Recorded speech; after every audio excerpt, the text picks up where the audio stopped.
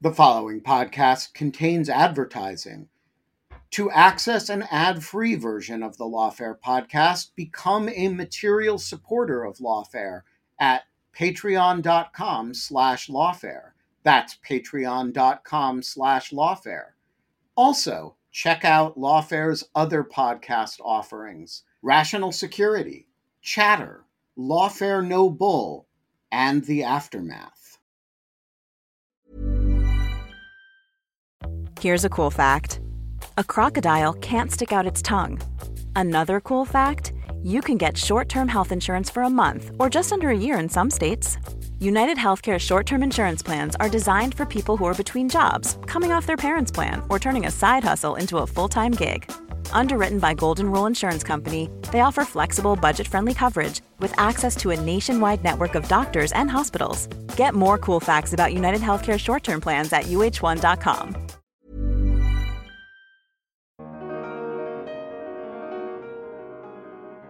Definitely this put pressure on the Arab governments that have normalized with Israel. And you saw the UAE come out with a statement on Jerusalem as well, condemning the storming of the Al-Aqsa and likewise across the Arab world. And I think this is going to make it very difficult for the Arab governments that have normalized with Israel to move forward as aggressively as they had been following the signing of the Abraham Accords, because of just how much coverage this has had in the Arab world and just how sensitive this issue was with the attack on the Al-Aqsa Mosque. I'm Scott R. Anderson, and this is the Lawfare podcast for May 12th, 2021. The situation in Israel and the Palestinian territories is growing heated. Protests over the forced dislocation of Palestinian residents of East Jerusalem have escalated into violent confrontations with Israeli police forces, including in the Old City of Jerusalem and on the sacred grounds of the Al-Aqsa Mosque, interrupting prayers there during the holy month of Ramadan. Over the past few days, these clashes have in turn triggered rocket attacks into Israel from Hamas-controlled Gaza and reciprocal airstrikes by the Israeli military. In the last 24 hours, some such rockets have even reached the city of Tel Aviv, leading Israeli Prime Minister Benjamin Netanyahu and his coalition partner, alternate Prime Minister Benny Gantz, to promise a new military operation against Hamas in Gaza over the days to come. To catch up on these fast-moving developments, I sat down with Natan Sachs, a fellow at the Brookings Institution and director of the Center for Middle East Policy, and Zaha Hassan, a human rights lawyer and visiting fellow at the Carnegie Endowment for International Peace. We discussed the origins of this most recent conflict, the unusual Israeli and Palestinian political context in which it's occurring, and what it might all mean for the Biden administration's own objectives in the region. It's the Lawfare podcast for May 12th, Jerusalem on the Brink. Zaha, let me start with you. Obviously, this current conflict, the current moment of tension, has a lot of its immediate origins in a dispute over a neighborhood in Jerusalem called Sheikh Jarrah. Can you give us a little bit about what the basis for that dispute is, what's been happening there, and how that has triggered reactions, not just in Jerusalem, but in other parts of Israel and Palestine as well? Sure. So Sheikh Jarrah is an area in which we have Palestinian families who live there. They were made refugees in 1948 when they lost their properties in places like Haifa, Yafa, and in West Jerusalem. And so they ended up in Sheikh Jarrah by an agreement between the UN Relief and Works Agency for Palestine Refugees and the Jordanian government. And basically they had to renounce their claims to their homes and property, that they lost in 1948 in order to get these homes and live in them. And so this was around 1950 when they got these homes, and they were supposed to get the deeds from the Jordanian government after a few years. But because of, delays in things and because of the 67 war, the families never did get a hold of those deeds. And so some settler organizations were looking into the properties in Sheikh Jarrah and found out about the history of this area. And through whatever means they had, there's a lot of questions about the way they got the Israeli court to validate, that this is Jewish property from before 48 and that these settlers had a right to reclaim it under Israeli laws that allow Jewish citizens to reclaim, as the phrase is used, property that belonged to Jews before 1948. Now, Palestinians can't reclaim, their property that they had inside of what became the state of Israel before 1948. In fact, there's Israeli laws that specifically have worked to dispossess Palestinians who owned property inside what became Israel. In fact, Palestinian citizens of Israel who are internally displaced within Israel lost their property as well. So they're living, as renters in properties that are leased to them by the Israeli government because,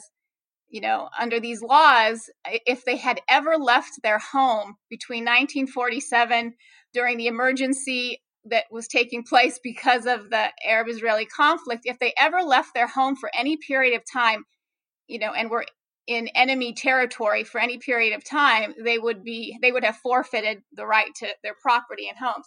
And so these families in Sheikh Jarrah fall into that category of refugees who lost their property because of these Israeli laws, but then, were granted these properties from Jordan and Sheikh Jarrah to live. So they've lived there for quite some time. And, the stories are very difficult because these families have endured so much with the settlers trying to force them out of the houses by just various means of harassment and these kinds of things. In one family's case, the Kurd family, they actually built an addition to their house as the family grew over the years. And because they built that addition without a permit, because most Palestinians can't get a permit to build in Jerusalem, the addition to their house was given to Jewish settler groups. And these settler groups that come in there, they kind of revolve like the occupants that come in to live in the addition of this family home are young Jewish Israelis who are really trying to harass the family and try to force them and make their lives unlivable. And so that's the kind of existence a lot of these families in Sheikh Jarrah have been dealing with for a number of years. And so while all this is going on, there's this court case has been working its way to the Supreme Court trying to evict the families under this law that allows Jews to reclaim property. So that's what the situation has been for a number of years. And over the years, these families have been, they've been supported by solidarity groups that come in and trying to protect the family from, harassment, from the settlers that are moving into the neighborhood and also are sharing the residence of some of the families. So this has been a long-standing issue in Sheikh Jarrah.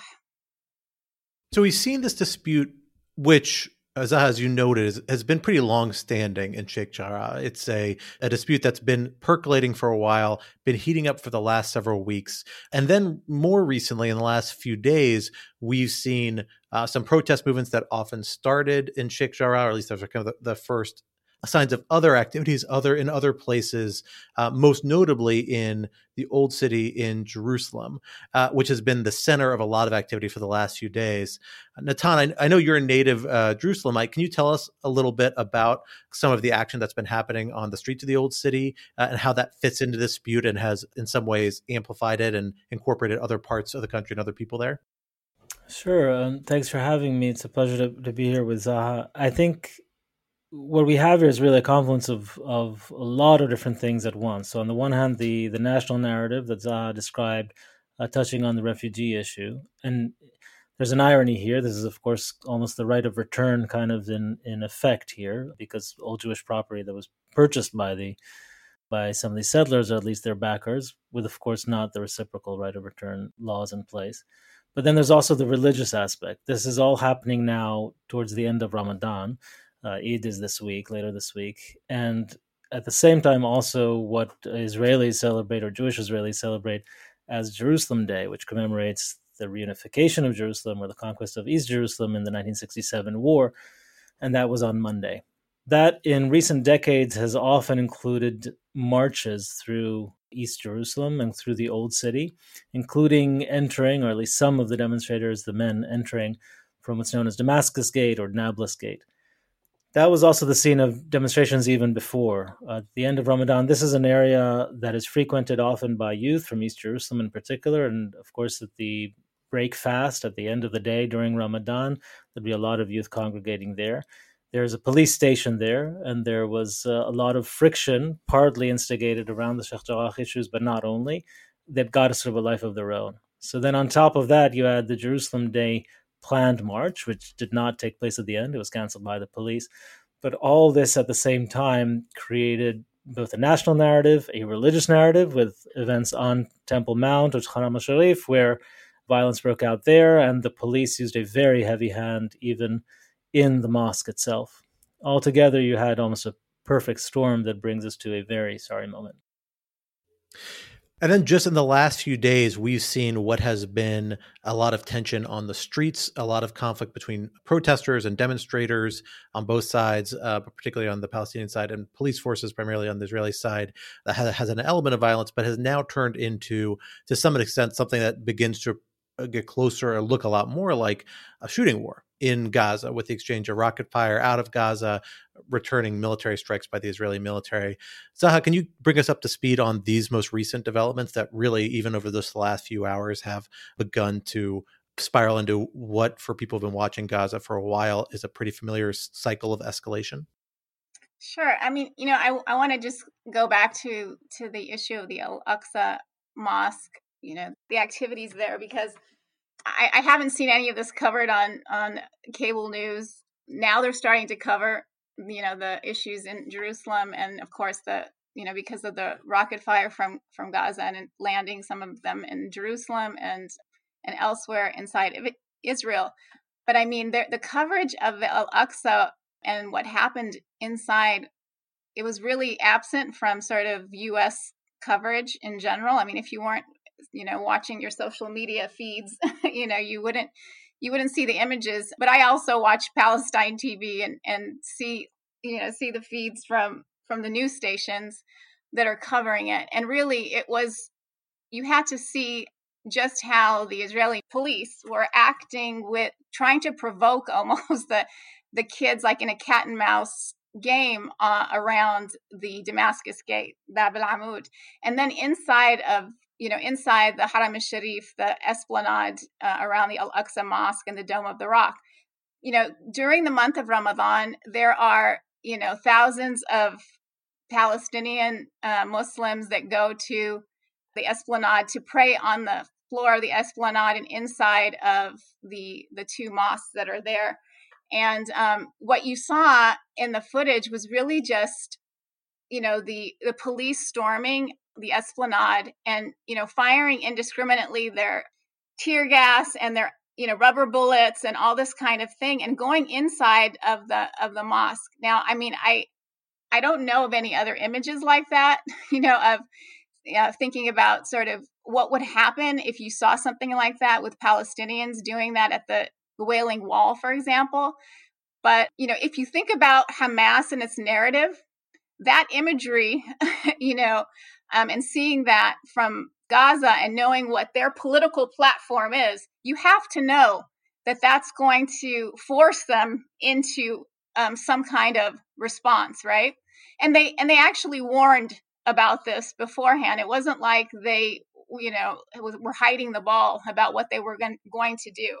And so you have to wonder why, the Israeli government allowed that kind of police action during the month of Ramadan, the last 10 days of Ramadan. One of the holiest days of Ramadan, Laylat al-Qadr, was the night that the police chose to invade the sacred space, and start attacking. And I mean, it's really hard to look at that image and see how there was a security threat to the Israeli soldiers on the Haram that night. So what we've seen following that was Hamas, especially because the next day after Laylat al-Qadr, when that assault took place where hundreds of Palestinians were injured and hospitalized, Hamas reacted. And Hamas reacted how? Launching rockets to Jerusalem ahead of Jerusalem Day, right? Because that was going to be the next big flare-up, to have a march by folks that were going to walk straight into the Arab parts of Jerusalem with chanting that is very racist and incendiary who knows what would have happened had the event not been canceled. But for Hamas, it was sort of like they were in a corner. If they didn't respond, they would completely look emasculated among their followers. And at the same time, it was an opportunity for them, if you think about it, because during all of these protests in East Jerusalem, a place where the Palestinian Authority has no jurisdiction, has no control, during all of this time, the Palestinian Authority is just sitting back and watching and on the phone calling, various capitals to try to get them to, intercede with Israel to de-escalate. But that's all they could do. So this presented also an opportunity for Hamas to say, well, here we are, and we're going to stand up for Jerusalem if the Palestinian Authority can't and won't. The police action in these whole weeks has been atrocious. The Israeli police action, and in particular the action in Al-Aqsa Mosque. There is a widespread sort of sense that this was somehow a provocation, or that Netanyahu is interested in it. There is a real problem. Of course, all this is on the backdrop of political crisis in Israel, and so there's a real problem. Two different problems happening. One is that Netanyahu does not have the same interest in quiet that he might in another time. And the second is that there's simply a lack of governance. The security cabinet, which would generally be running most affairs, barely meets. The government itself is barely functional, and we may be simply days away from a new government forming, perhaps not even headed by Netanyahu.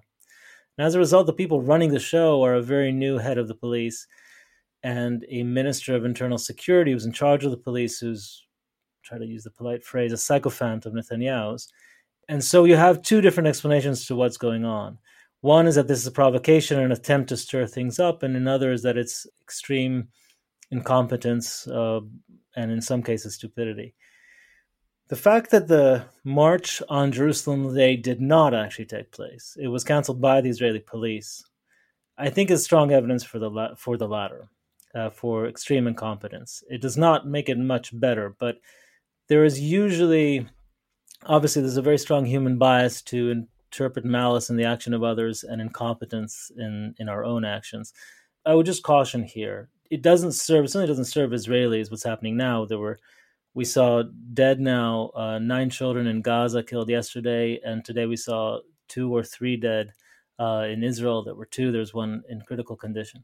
This does not benefit anyone. I don't think the Israeli government was trying to do it, but I would be the first to say they've taken about 9 different steps that were horrendous. And this serves, of course, Hamas's purpose. Now Hamas has started firing rockets and is changing this conflict from something around the plight of the families in Sheikh Jarrah, where there was a lot of solidarity, even from West Jerusalemites sometimes and from some Israelis, into a conflict between Israel and Gaza, where rockets are shot, I would say indiscriminately, but they're not. They're, of course, trying to target civilian populations and have indeed succeeded today, and where the retaliation is very tough from the Israelis and is bound to get tougher. You obviously, Natan, you authored a report a few years ago looking back at kind of a history of Gaza and the role that different policies have played, the kind of cycle of developments that have kind of plagued Gaza time and time again, whether it's Israeli military operations, cycles of development issues, other sorts of issues that has plagued Gaza. And a lot of that has centered on these familiar policies that seem to kind of pop up again and again every few years around these incidents. So given that we have this announcement now from Prime Minister Netanyahu and Gantz as well, saying we are going to pursue military operation in response to the most recent round of rocket attacks, a few of which, at least according to reports I've seen online, hit Tel Aviv as well as other parts in Israel. We are going to pursue a military operation. What should we expect that to look like? What is it going to mean? They've said it's going to take time. We're going to respond, but we're going to restore normalcy for the lives of Israeli citizens in regards to these rocket attacks from Gaza. What is that military operation likely to look like? And how are the other aspects of Israeli policy towards Gaza likely to change in response to this most recent crisis? So the short answer is, of course, I don't know. And the main reason I don't know is that if the Israeli government hopes for a short operation and to get Hamas to simply stop firing rockets, then it needs to sound like it's willing to go for a long operation that would be very forceful in order to deter Hamas. And if it intends to do the latter, then it would also say that. So words are cheap, right? The question is, what are they really after? Generally speaking, with Israel vis-a-vis Gaza, what Israel would like is quiet. And that's in part because the status quo is okay for them.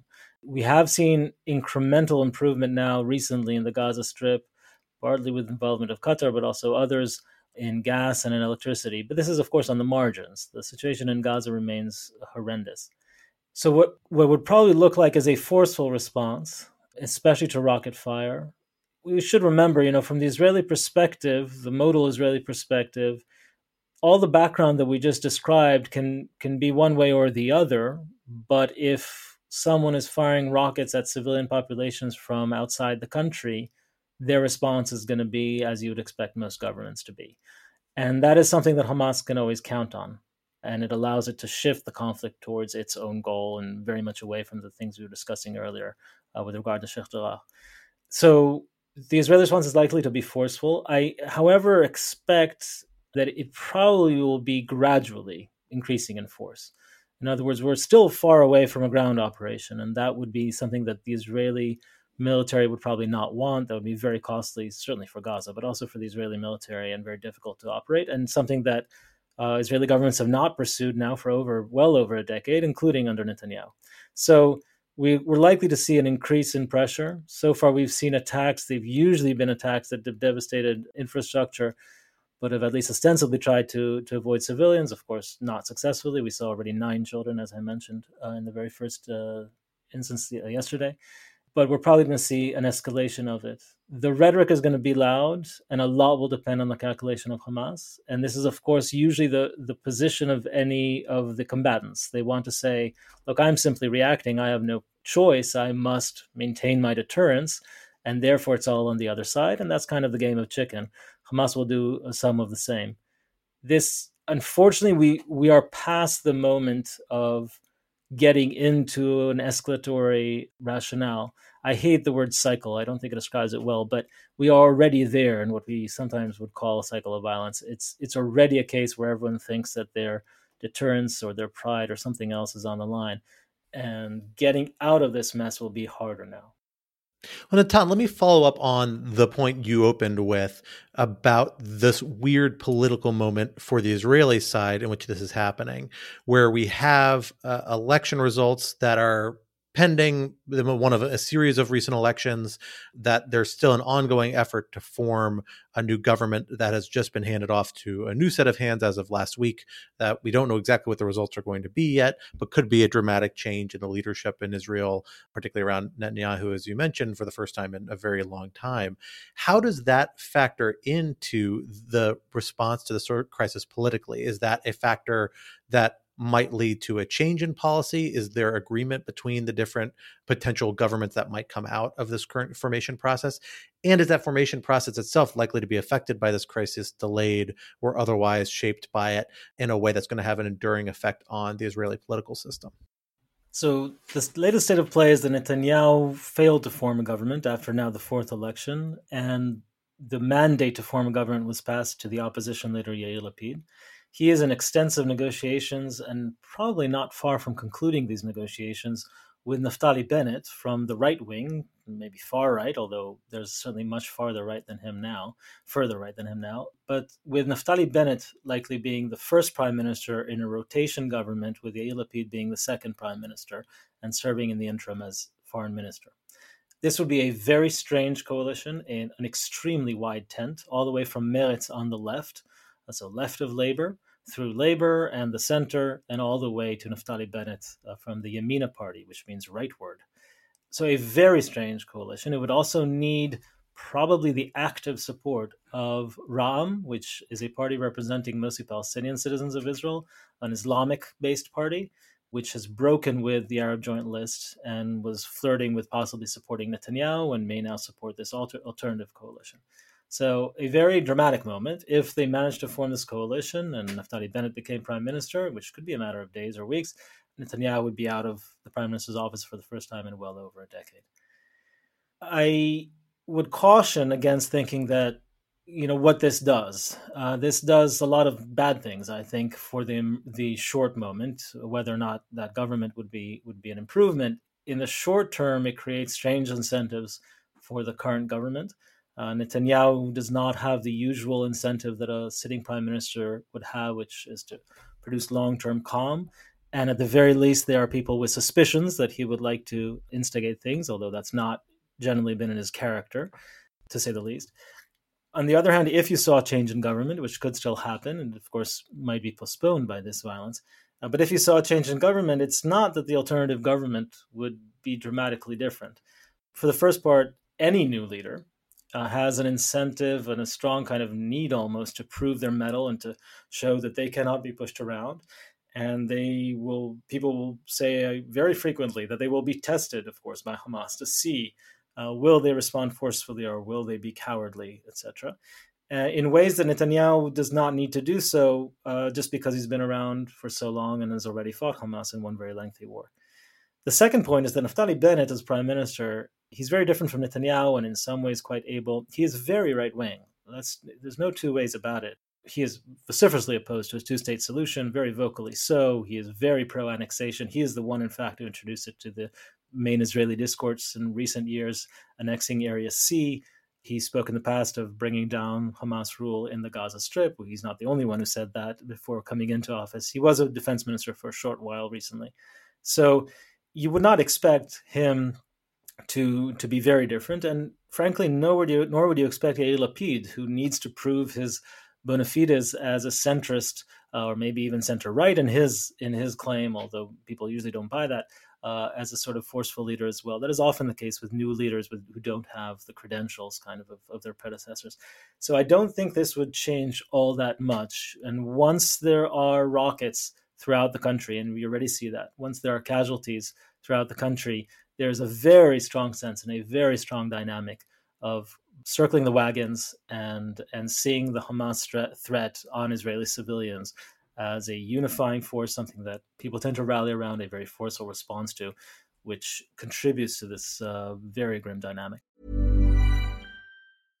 Imagine the softest sheets you've ever felt. Now imagine them getting even softer over time. That's what you'll feel with Boll & Branch's organic cotton sheets. In a recent customer survey, 96% replied that Boll & Branch sheets get softer with every wash. Start getting your best night's sleep in these sheets that get softer and softer for years to come. Try their sheets with a 30-night guarantee. Plus, get 15% off your first order at bollandbranch.com. Code BUTTERY. Exclusions apply. See site for details.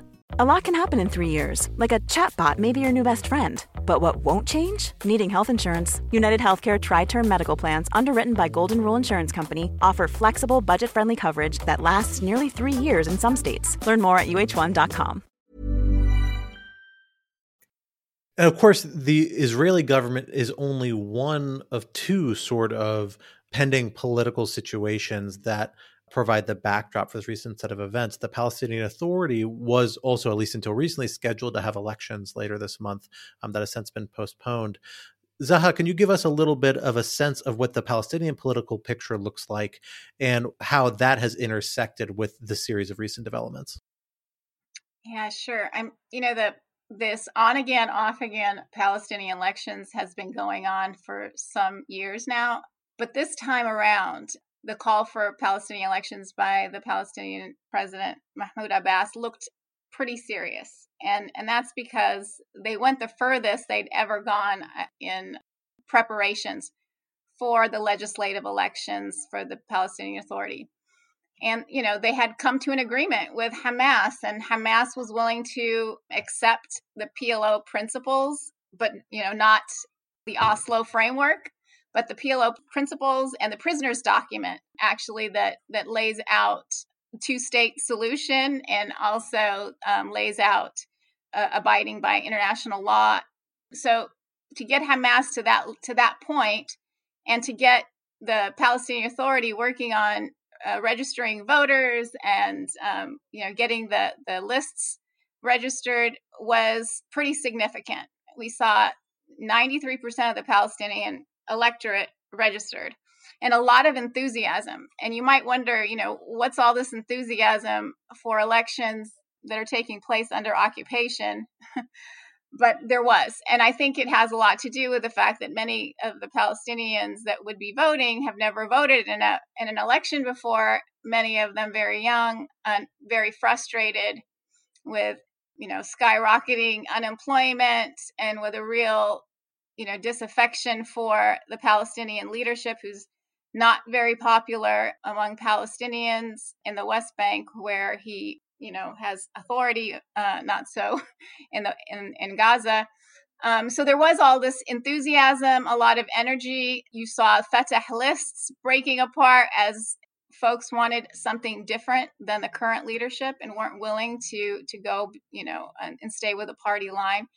That's where we saw a breakdown in the interest of the Palestinian Authority with moving forward with elections, is when the micromanagement of the elections wasn't producing the likely result that the ruling party Fatah wanted.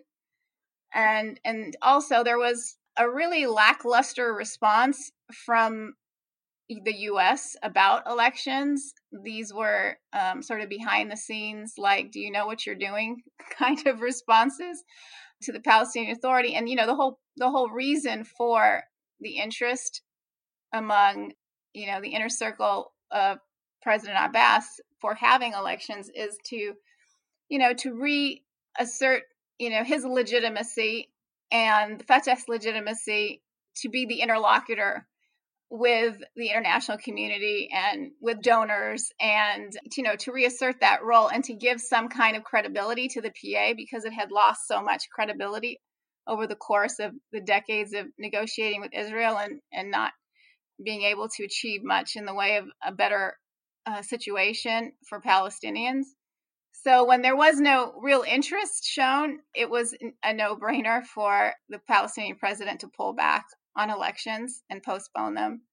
You haven't heard any dismay about, the lack of Palestinian political renewal from the U.S., which I think is really unfortunate, because if you hope to see, a reunification of the Palestinian body politic and one voice to be able to negotiate and to be able to speak with any kind of credibility, you need to have national reconciliation. And the only way to get to national reconciliation is to have Hamas brought under the Palestinian or the PLO umbrella. And the only way that the Palestinian Authority president was going to start that process was through the legislative elections first, and then the presidential elections and the PLO elections, which is kind of backwards if you think about it.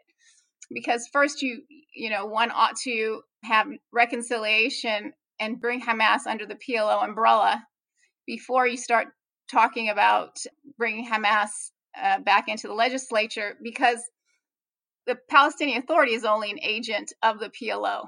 If you don't accept the PLO and you don't accept the PLO principles and the national program as defined by the PLO, then it doesn't make much sense to be engaged, in Palestinian Authority elections, because it sort of contradicts itself if you start from that level instead of starting from the top. And that's what Hamas's preference was to start the process of bringing it under the PLO umbrella, but it was actually the Palestinian Authority president that chose the synchronizing of elections, as you saw. And that's because there's a real concern about bringing Hamas under that PLO umbrella and having the national project redefined in a way that isn't in accord with the direction Fatah wants to go.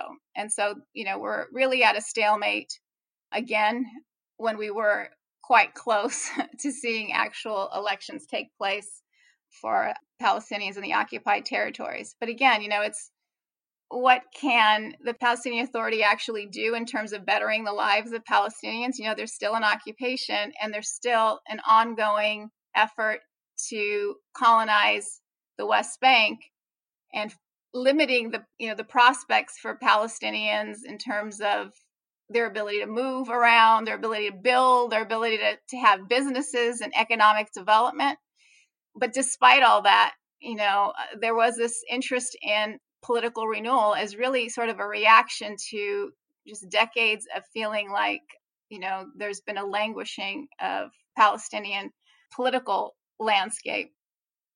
So obviously events of this scale and then in such a sensitive part of the world trigger reactions, not just within Israel and the Palestinian territories, but also from other corners of the world. Zaha, let me start with you. What has the regional reaction been from nearby neighbors like Jordan, who obviously has a very vested interest in the old city in Jerusalem, and Haram al-Sharif for the Temple Mount as well, and plays a unique historical role in a lot of this, or Egypt, which obviously has played a similarly integral role in regards to Gaza policy for a long time. But then we are also seeing in this happening just months after we saw a major rapprochement between several governments in the region, Sudan, Morocco, the UAE, recognizing Israel, or at least engaging a level of diplomacy with Israel that we hadn't seen before. And in part on the understanding that it was going to, at least temporarily, but substantially pause annexation and presumably avoid what was seen at the time as the worst outcome around this sort of issue set, precisely this question of moving into West Bank and East Jerusalem as part of an occupation and putting Israeli settlers there and claiming it, annexing it for the state of Israel. But this is obviously seems like it must necessarily put a lot of tension on that, particularly because at least part of the justificatory narrative that's put forward for that rapprochement was that these governments might be able to advocate more effectively for Palestinian interests in a relationship with Israel as opposed from outside a relationship with Israel. Has this incident put new pressure on these governments, put them under new scrutiny for this decision to pursue this bridging of relationships? Or is there still hope that those governments might be able to engage effectively? Or are they simply standing back and not playing an active role in this crisis? Yeah, as I said, I've been following, Arab media and Palestine TV and social media to see, what's been the reaction across the Arab world. And there's just been an outpouring of solidarity, whether you're talking about Egypt, Jordan, the demonstrations have been huge, Bahrain, and their social media, even the UAE, and this is because this is a very sensitive issue. I mean, we're talking about Al-Aqsa, you're talking about Ramadan, you're talking about Laylatul Qadr. So you can imagine that the passions were running very high, and there was a lot of solidarity for the Palestinian Muslim worshippers and Palestinians in general, because the whole Sheikh Jarrah issue and the forced displacement of Palestinians became a very central issue in the news reporting. And I think that a lot of the Arab world got a real sense from hearing the stories of these families of what the challenges are of living in Jerusalem as a Palestinian. So in a sense, this was like an educational moment for people in the Arab world in general.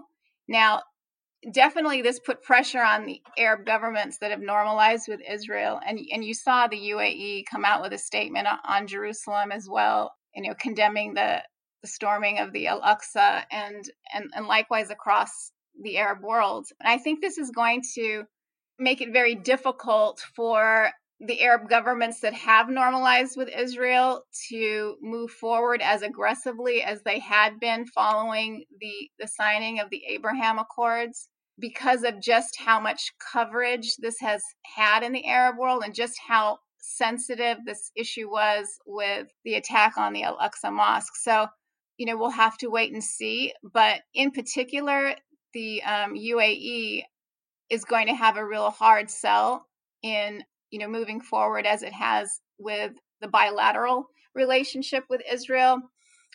Right after the signing of the Abraham Accords, the UAE went full steam ahead with a number of follow-on agreements, and some of these agreements involved agreements with settler enterprises and visits from settler regional council heads to UAE to talk about further economic relations between the UAE and these settler groups.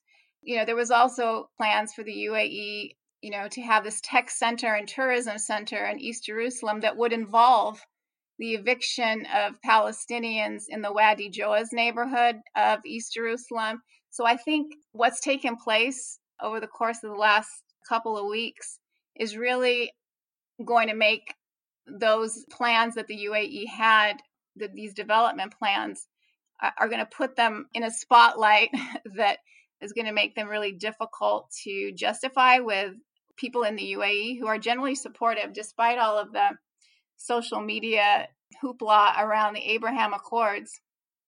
The Palestinian human rights issue remains a top line item for Arabs across the Middle East. And I don't think it's going to be as popular or as interesting for more Arab governments to sign on following what's happened in the last couple of weeks.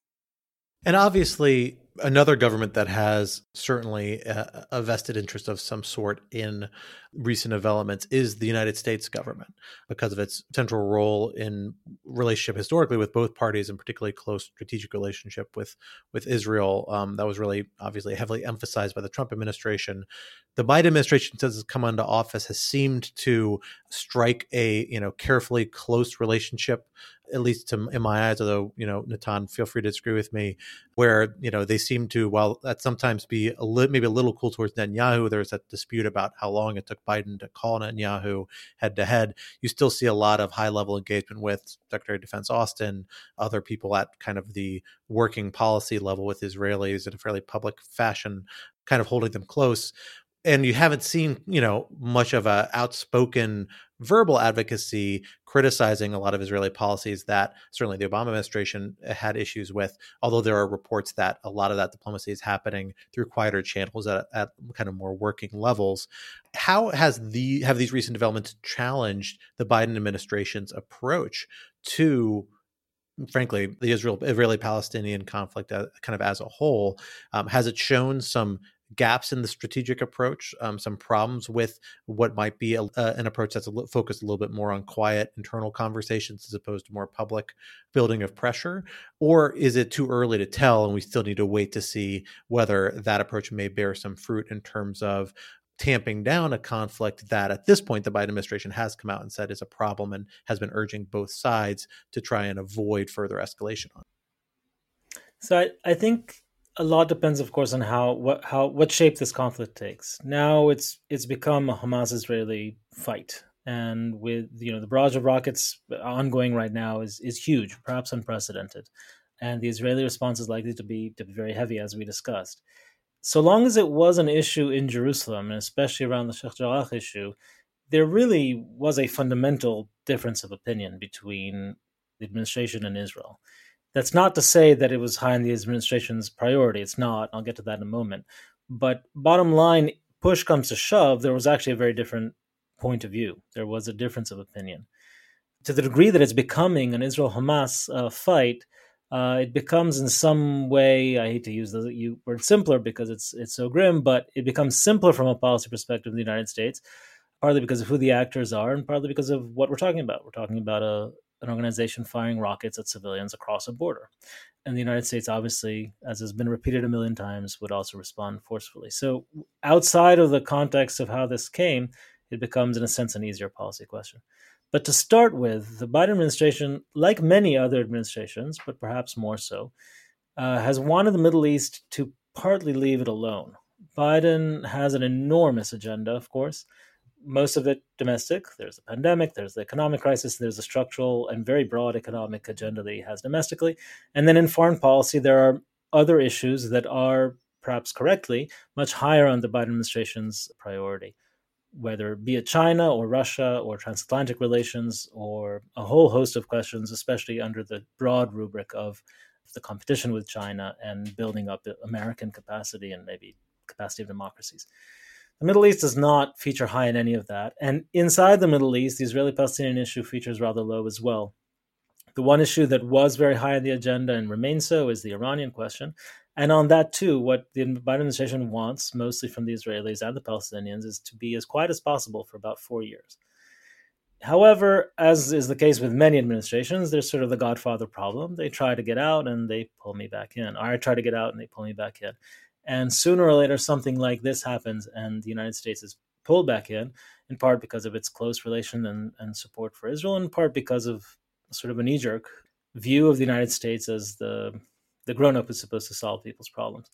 So the Biden administration does find itself in a bind right now. It has signaled to the Israelis it wanted calm. It certainly, there was signaling around the march, the Jerusalem Day March, and other things, but it was a relatively quiet kind of response so far. And I think to the degree that this becomes a major, it already has become, actually continues to be a major confrontation between Israel and Hamas, it'll be harder and harder for the Biden administration to do what it wants to do.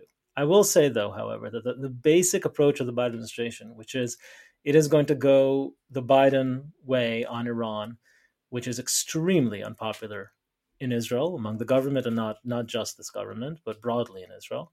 And on most other issues, it will try, and actually on this issue too, it will try to coordinate closely with Israel, and will try to keep the rest of it triangulated and quiet. That basic equation is probably still true. It will try to get through this probably very difficult time now, quiet things down together with the Egyptians and the Qataris and others, and then as quickly as possible, I imagine, return to the basic approach of the Biden administration, which is keep your eye on the goal and on top of your priorities. And for better or worse, those do not include trying to resolve the Israeli-Palestinian conflict, which they do not believe is going to be resolved soon and is therefore a bad investment of their time, or so that logic would go.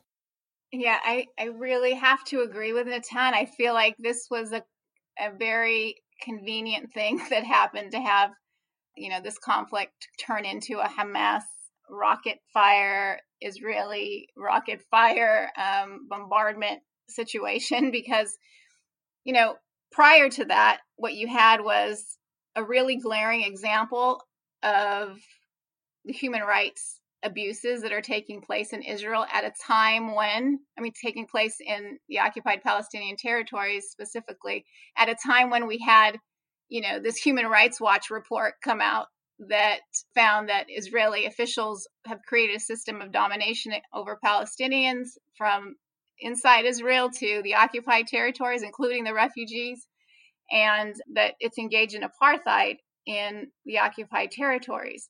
And this report came out at a time when the Biden administration, had released its interim national security paper talking about values here, values there. The entire document repeats the reassertion of this administration's priorities around values-based foreign policy and national security strategy, and restoring U.S. global leadership and international law and respect for multilateralism. And so to have to deal with the situation in Sheikh Jarrah and the disproportionate and excessive use of force in Jerusalem was very difficult for this administration. And you could see it if you watch the State Department briefings. It became very painful to watch the spokesperson try to respond to what's been going on in Israel-Palestine, because the refrain would always go back to, we support a two-state solution regardless of what was happening, what the clash was or the conflict of the moment was. That was always the refrain. And so I think having this turn into a Hamas-Israel issue really is a relief, probably in some ways, because now that issue, the human rights issue, doesn't have to be dealt with. That's the fundamental issue here, right? It's not the rocket fire, and it's not one home in Sheikh Jarrah. The issue is, what is going to become of Israelis and Palestinians in the long run if the issues aren't addressed, the underlying issues aren't addressed, and that is the denial of freedom and rights for Palestinians, wherever they are, whether it's as citizens of Israel who live as second-class citizens, or it's Palestinians living under occupation, or it's refugees that are still living in camps only miles away from their home. If those issues aren't addressed and they're allowed to linger, the U.S. is going to have an increasingly difficult time in reasserting itself as a moral actor, a normative actor in the world. It's going to be the glaring exception, particularly since the U.S. has such a close relationship with Israel, provides it with so much, security assistance while all this is taking place. And we're finally seeing sort of this conversation happen within the halls of Congress about this very issue of, to what extent should the U.S. be so closely aligned with Israeli policies that are denying Palestinians their freedom and rights. I agree with Zaha that there's a serious issue for the United States. I wouldn't overstate the importance of the Human Rights Watch report. The decision to use the term apartheid uses a very specific definition of apartheid. But I just want to caution the idea that the fact that there is a very serious question of where Israelis and Palestinians will go does not mean that it is increasingly impossible for the status quo to continue or for the United States to deal with it. There have been times in the past where it was much harder for the United States. And the fact is that today in the world, and including in the Middle East, there are many instances of far worse abuses of human rights and certainly far worse conditions, certainly than the West Bank. Gaza may be a different story. And so the question of whether the United States can deal with other things and pretend that this is not the most important thing in the world, it can do so, in part because although as a Jerusalemite, this is the most important issue in the world to me, it is not the most important issue in the world, nor is it the most egregious, by any means, the most egregious human condition, even in the close vicinity of the Levant. And so I would just caution, the sense that the Middle East pulls you back is true, but it is also limited. The fact is we've seen decades, now many decades, where the powers that be can continue. And it is not simply enough for those of us who want change to sort of hope that the weight of the injustice will somehow compel the powers to change things. Injustice is to a large degree in the eye of the beholder, and there are certainly very different views of the situation than Zaha's, or than mine, I should say.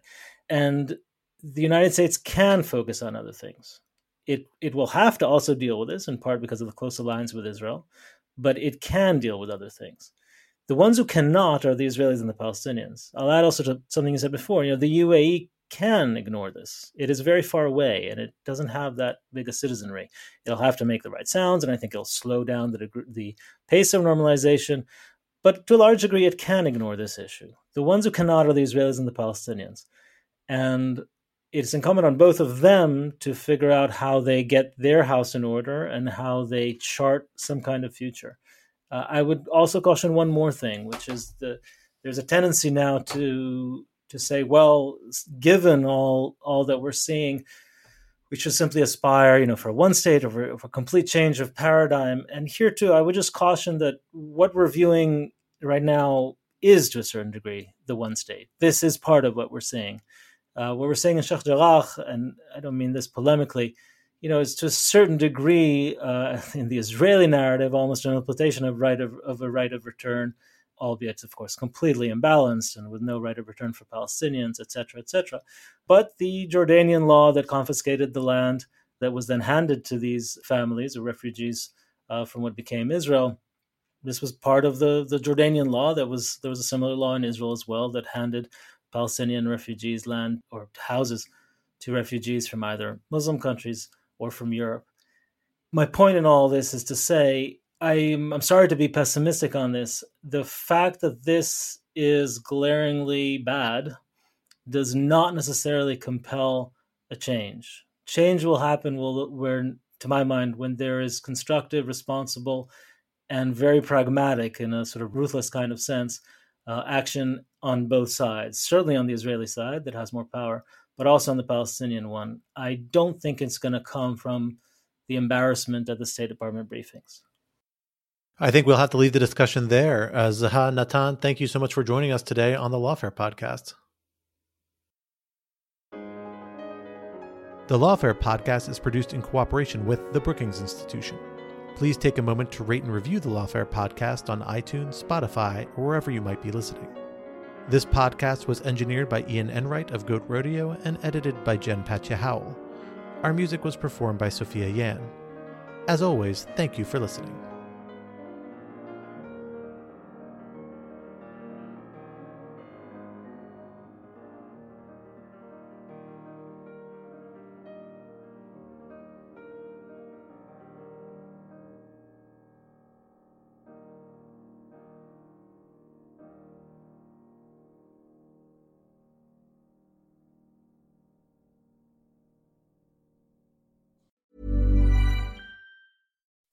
When you make decisions for your company, you look for the no-brainers. If you have a lot of mailing to do, Stamps.com is the ultimate no-brainer. Use the Stamps.com mobile app to mail everything you need to keep your business running with up to 89% off USPS and UPS. Make the same no-brainer decision as over 1 million other businesses with Stamps.com. Use code PROGRAM for a special offer. That's Stamps.com, code PROGRAM.